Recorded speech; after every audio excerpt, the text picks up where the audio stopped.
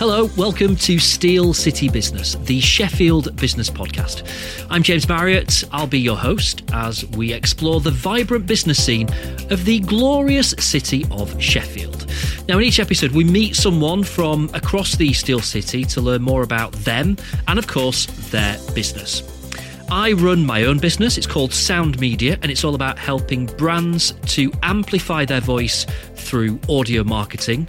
If you want to find out more, then head to the show notes. There's more information there. And this podcast is supported by the lovely people at The Curious, creative agency in the centre of Sheffield. Now, if you'd like to get in touch with us, maybe to suggest a guest or for any reason, then there are contact details in the show notes, or head to steelcity.business.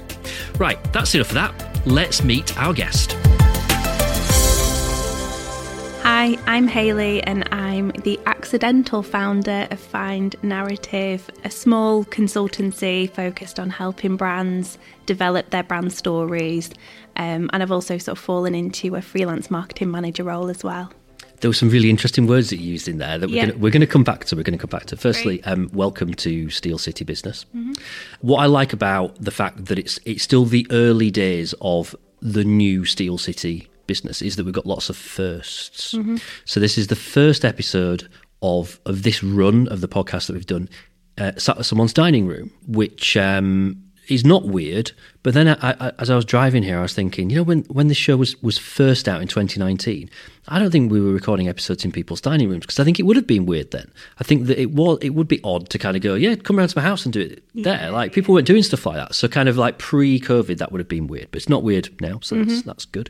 You are the first female guest that we've had on this series, which is great. That's really good to hear. And I noticed you introduced yourself just to Taylor, because I was going to say you're the first person that's got a double-barrel surname that we've had on, but you didn't say it. No, I can say my full name. So it's Hayley Toothill-Taylor for anyone who wants to know how to pronounce it. I got this great thing planned where you're going to introduce yourself. I was going to say you were the first person that we've had with a double-barrel surname, and what a double-barrel surname it is. No, sorry I ruined that for you.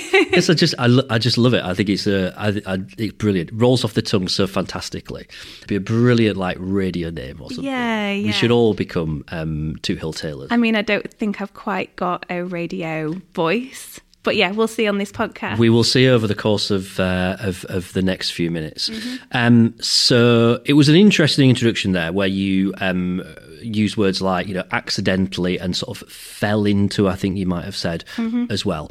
Give us a little bit of a whistle-stop tour then, if you would do, of your kind of career, what you've done, and sort of how you've ultimately arrived at this point. Yeah. So the start of my career, I worked as sort of social media manager / head of social for a few different agencies, and sort of specialised in communications, and then moved to sort of the marketing side. So as a marketing manager, spent a lot of time agency side, and then moved in-house. And that was where I sort of really enjoyed working.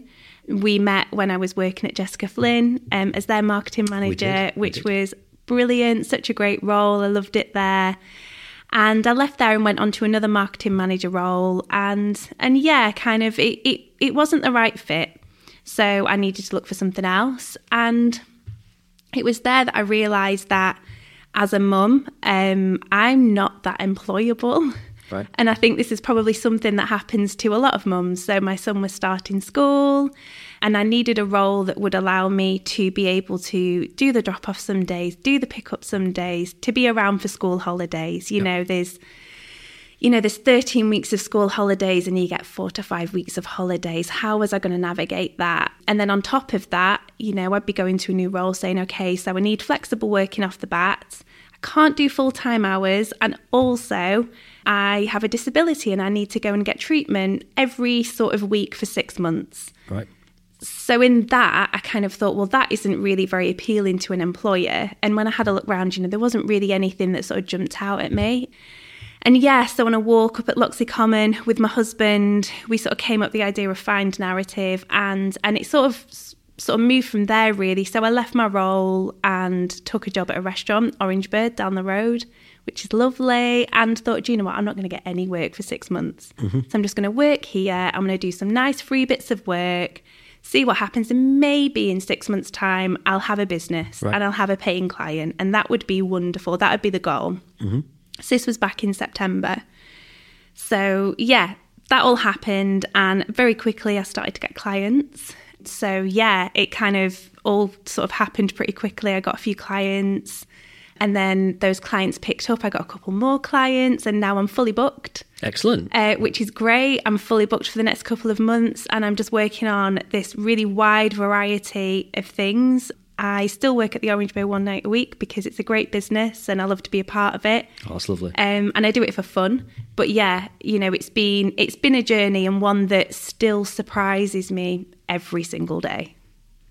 At the beginning, when I mentioned that you're the first guest that we've had on this series that's female, that wasn't me just being outrageously sexist, because I knew that there's things that we're going to get on and talk about where that's relevant, particularly relevant in terms of you being a mum.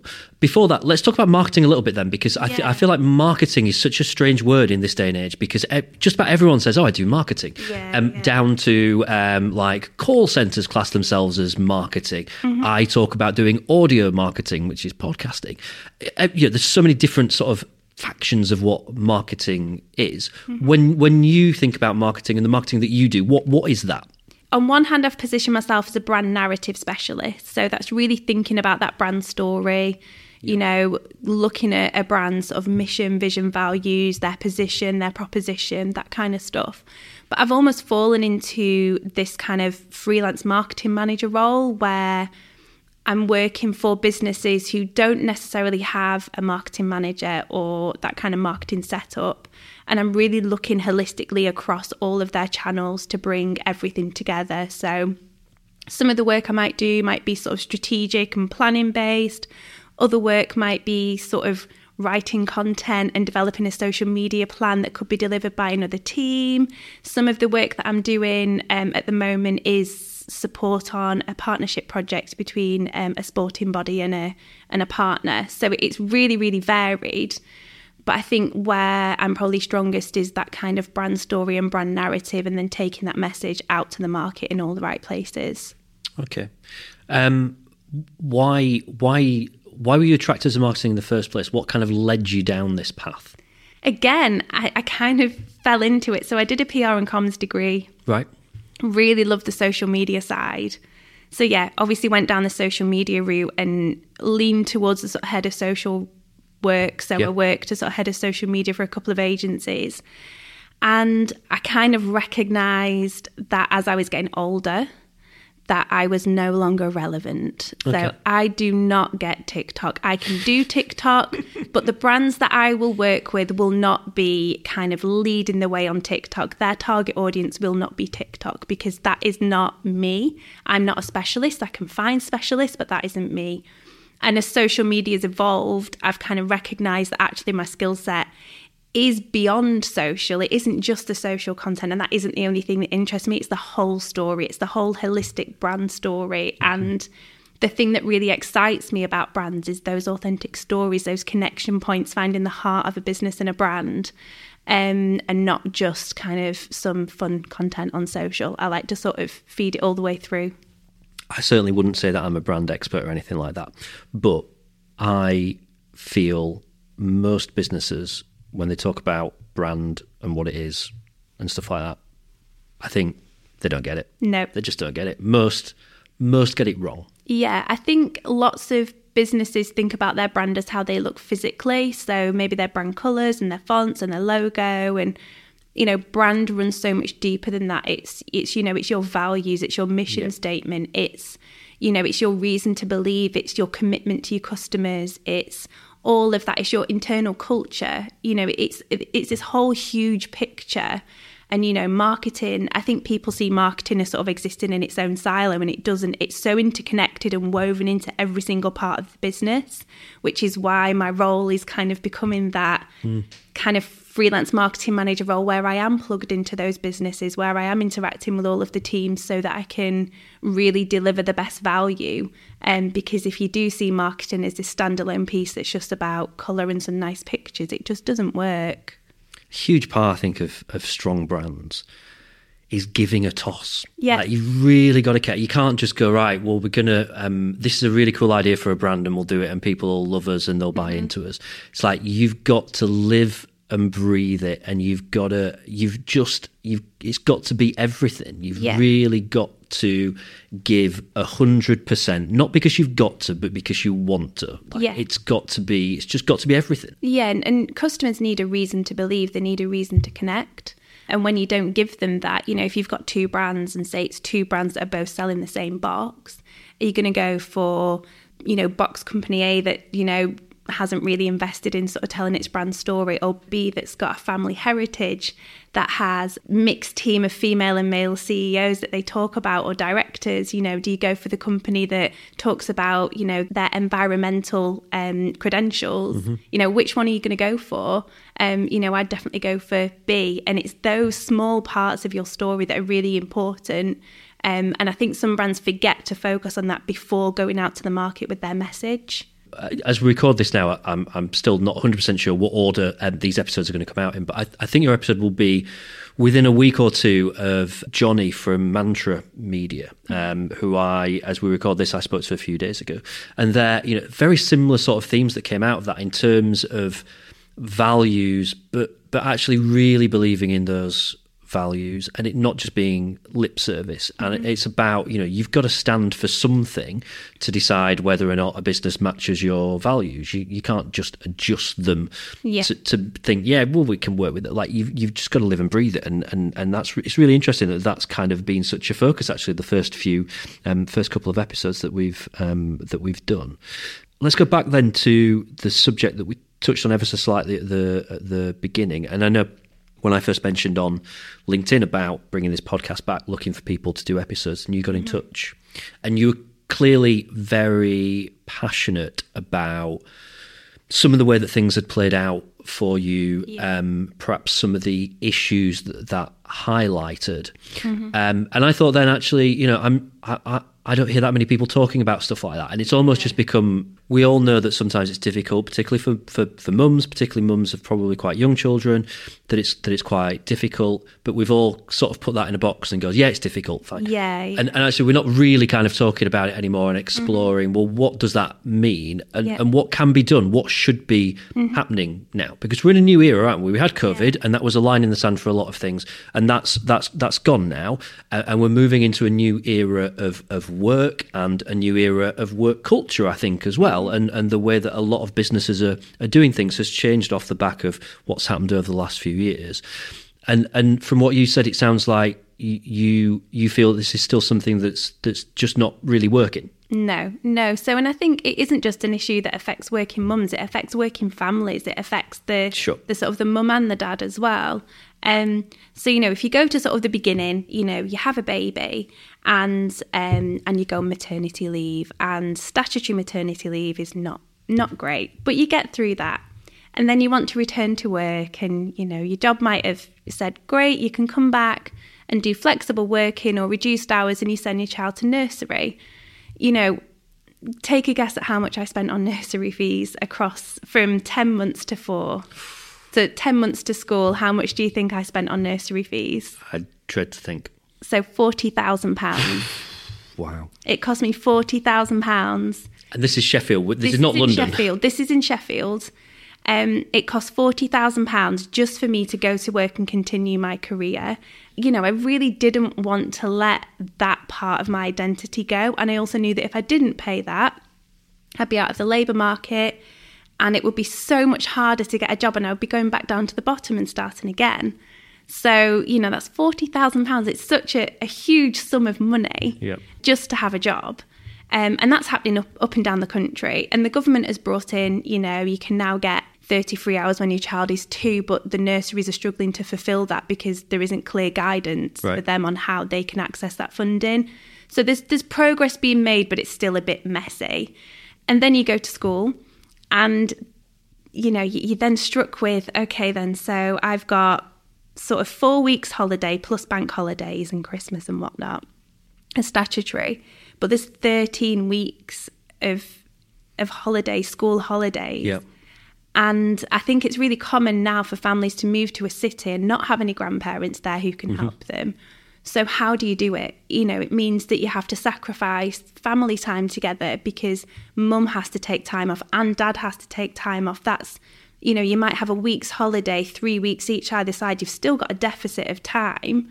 How do you juggle that? And that's such a challenge.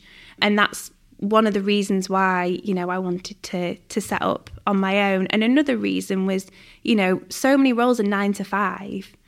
You know, but if you want to pick up your child, you know, the school day finishes at 3.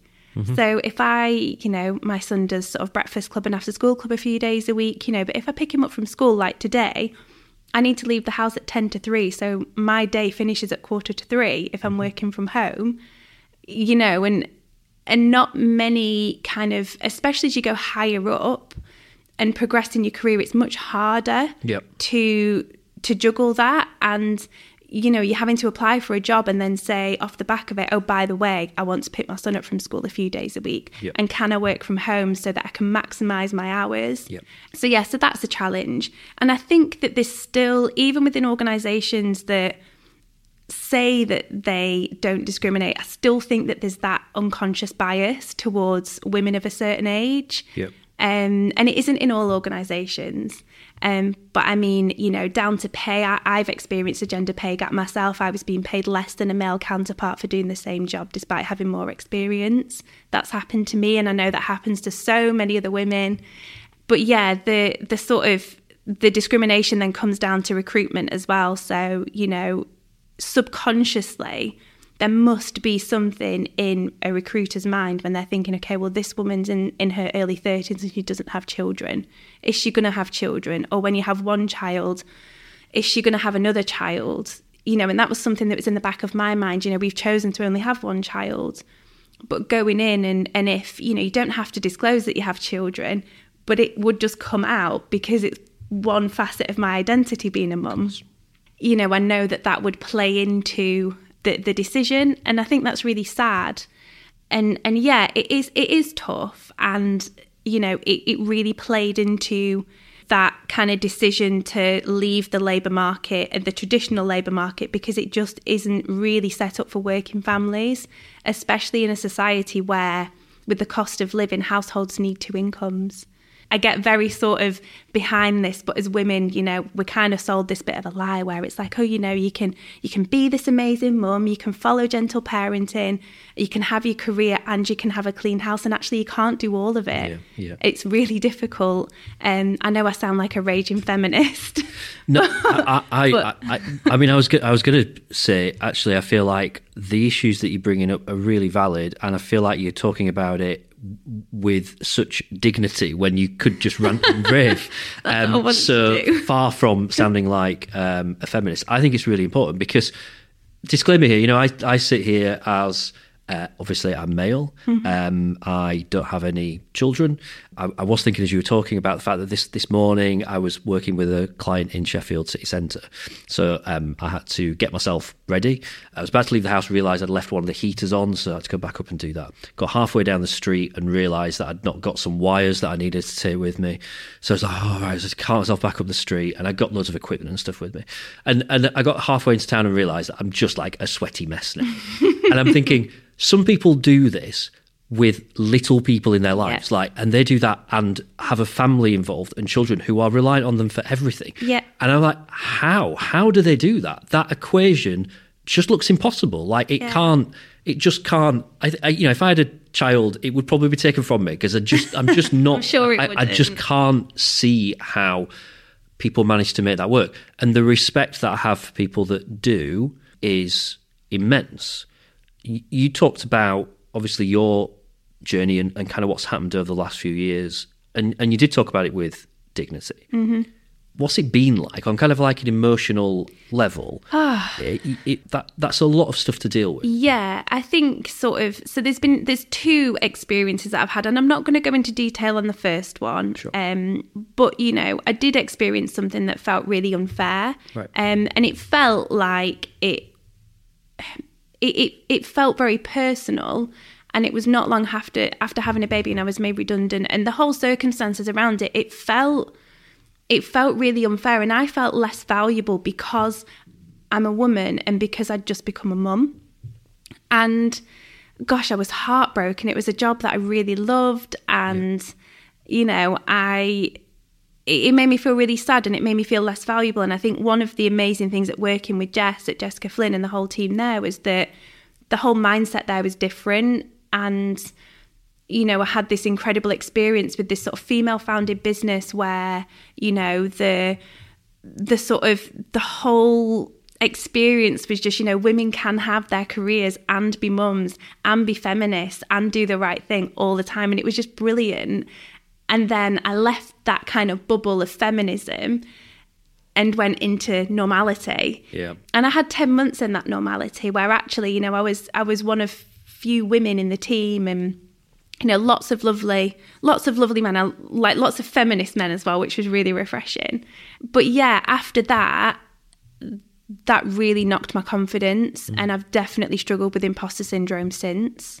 You know, I feel like I don't take up as much space. So, you know, as a woman, I've always kind of said, you know, if you go into a room, take up some physical space, because, you know, you'll see at a boardroom, you know, people will spread out, they'll take up space, and women tend to sort of cower down and take up a bit less space. But I'm finding myself, even now, like I'm taking up a bit less room, and because I don't want to impose on the room, and I feel less confident in my ability, and that's been really that's been a journey. I remember, you know, getting sort of my first 2 clients and lying down on the bathroom floor and laughing because I just couldn't believe that someone would want to pay me in actual cash and not just biscuits or coffee or, you know, a favour to do the thing that I've spent 13 years developing. And yeah, that's probably the impact of that, is that I have felt less valuable as a human because even though I've got all this experience, I don't know, it feels like a bit of me has sort of been taken away with becoming a mum, and it shouldn't be like that, you know, because actually when you employ a mum, mums are like mega, like we can do things that other people can't do. Like the other night, I was simultaneously approving proofs on a book whilst making 2 dinners, whilst making my son snacks, you know, because that book needed to go to print. And I was like, okay, then, well, I need to check that these proofs are all right and get them off to the designer whilst cooking. And it was just, you know, we can fight fires, we can solve problems. This morning, there's been a bit of a problem with a print job, and I've just gotten on and gone, right, okay, well, I need to find a solution, you know, and it's that mum mentality where you just have to get on with it. You know, we're brilliant, but for some reason, we're made to feel less valuable, and also we don't get paid the same, which is really frustrating. So there's layers to it all, but yeah. I always find it strange that like most businesses are probably trying to market to mums. That's it's mums that are making decisions about like the household things, isn't it? And I'm being a bit stereotyped by saying that, but traditionally I think that's been the way. So like, why would you not employ mums to help make the decisions about how to best market to mums? Like I don't mean to oversimplify things, but that would seem like a fairly logical thing to do. And it's, you know, I've got images of men in suits sat around going, no, we're not going to bring mums in to decide how we're going to sell to mums. We know what they want. Yeah. It's just bullshit. Well, yeah. And I think, you know, like it's this sort of patriarchal view of, you know, well, we just do what we're told, don't we, as women? And it's great that there's this uprising. So, you know, Mother Pucker, she's been brilliant. Anna Whitehouse is just a legend. So she's been pushing for flexible working changes and new laws passed in January, which means that everyone can now apply flexible working off the bat, which is brilliant. So the tide is changing, and I think attitudes are changing as well. And I definitely think COVID helped because it meant that, you know, working from home became the norm and flexibility became the norm. But yeah, there's still work to be done, I think. What I love being able to say, and I hope this all does pay out the way that I'm going to say will do, but we've got 3 really good episodes of this show, deep dive episodes coming up with amazing women who have founded and run really successful agencies. Mm-hmm. And I think that's wonderful, and I hope that the situation is changing. It might be slow, but at least, you know, there's something that maybe 10 years ago, 15 years ago, 20 years ago, that wouldn't have been there. Yeah. I don't know what their situation is in terms of family and stuff like that, and that's something that I look forward to asking them. I could sit here and talk about this stuff all day. I do want to move on to talk a little bit about, I want to talk a bit about Sheffield. I want to talk a little bit about kind of like the sort of the digital marketing scene in Sheffield, because there are people that would jump at the opportunity to talk about, well, Sheffield's all right, but it's no Manchester and it's not Leeds. And there's still that kind of, that narrative is still there in terms of the fact that, you know, Sheffield is behind other places. What's your kind of take on where Sheffield is at the moment in terms of that digital scene, that marketing scene? I mean, Manchester and Leeds are always going to be these like mega cities in the north, sort of creative agencies. But we've got some great ones. I mean, I share an office with Peter and Paul, and their work is incredible. You know, they're doing some really, really good stuff. Likewise, you know, Rise at 7 have done really, really well. You've got J-Wing here. So there are some really good agencies. But I think also there's loads of incredible freelancers as well. You know, we've got this incredible network of freelancing experts in digital who are plugging into those agencies or who are available. And I think, you know, we should probably try and stop comparing ourselves to other cities. You know, can't we just be Sheffield? Can't we just be, you know, this city that just kind of finds our own way? And obviously, you know, we might be going up against, the big agencies are probably going to be going up against other big agencies from Manchester and Leeds. But you know, we can just be Sheffield. We can just do things our own way. There's some incredible creative happening in some of those agencies. And I just think it's unnecessary to compare. Amen. It's normally people outside of Sheffield that I think compare Sheffield to. People here aren't doing it so much. Totally agree with you in terms of freelancers, and I think the freelance scene is almost like a giant agency of itself. It's a shame it's not just a little bit more joined up, and you know, could kind of freelance Incorporated could tender for more jobs and more contracts. It's a little bit messy, but I think that's really, really interesting. You're right about some of the amazing businesses that we've got here. The final question that I'm asking everyone on this podcast, I think most people that I'm going to chat to on this show will have maybe talked to another podcast before. Will be quite active on social media. Will have probably talked about a lot of stuff that they're really passionate about. But I'm hoping that there's something that they haven't done. So what are you really passionate about that you've never been asked about before? Mental health. Okay. Yeah. So I don't, you know, I've thought about starting a podcast about mental health quite a lot. So yeah, I mean, I'm happy to be personal if needed. But yeah, I have something called generalized anxiety disorder. Okay. And I've also got something called CPTSD, so complex post-traumatic stress disorder. And I've gone through, you know, various iterations of therapies, and I've had loads of treatment. And, you know, I've been really lucky. And the source for me of my mental health, I suppose it's mental health and homelessness. So I was homeless as a teenager, lost my only parent at 16, and then lost my home as a result. And I had to rebuild my life, and off the back of that, obviously lots of complex mental health issues. And yeah, mental health is something I'm super passionate about, and I don't think that there's enough support or funding. Waiting lists are too long. People who don't loudly bang the drum aren't getting the help that they need. I saw someone commit suicide a few years ago in Sheffield, which was awful, and he'd not long been discharged from a hospital with sort of suicidal tendencies. And you just think, you know, the services are under so much pressure. So yeah, mental health is probably the big one for me. It's on my radar and in my sort of 10-year plan to be able to use my own experiences to, I don't know, give something back to either the mental health space or the homelessness space once kind of my son's a bit older and I've got a bit of capacity. Wow. I don't tell many people about that. No, that's really, really interesting. Thank you for sharing that. I wish we had another half hour to carry on talking. Maybe we'll have to revisit this at some point, because I think it's really interesting. Mental health is something that I think people are way more aware of and people are saying all the right stuff, but not necessarily doing the do. That's the impression that I get. We're all going, oh, it's really important, mental health, everyone should talk about it.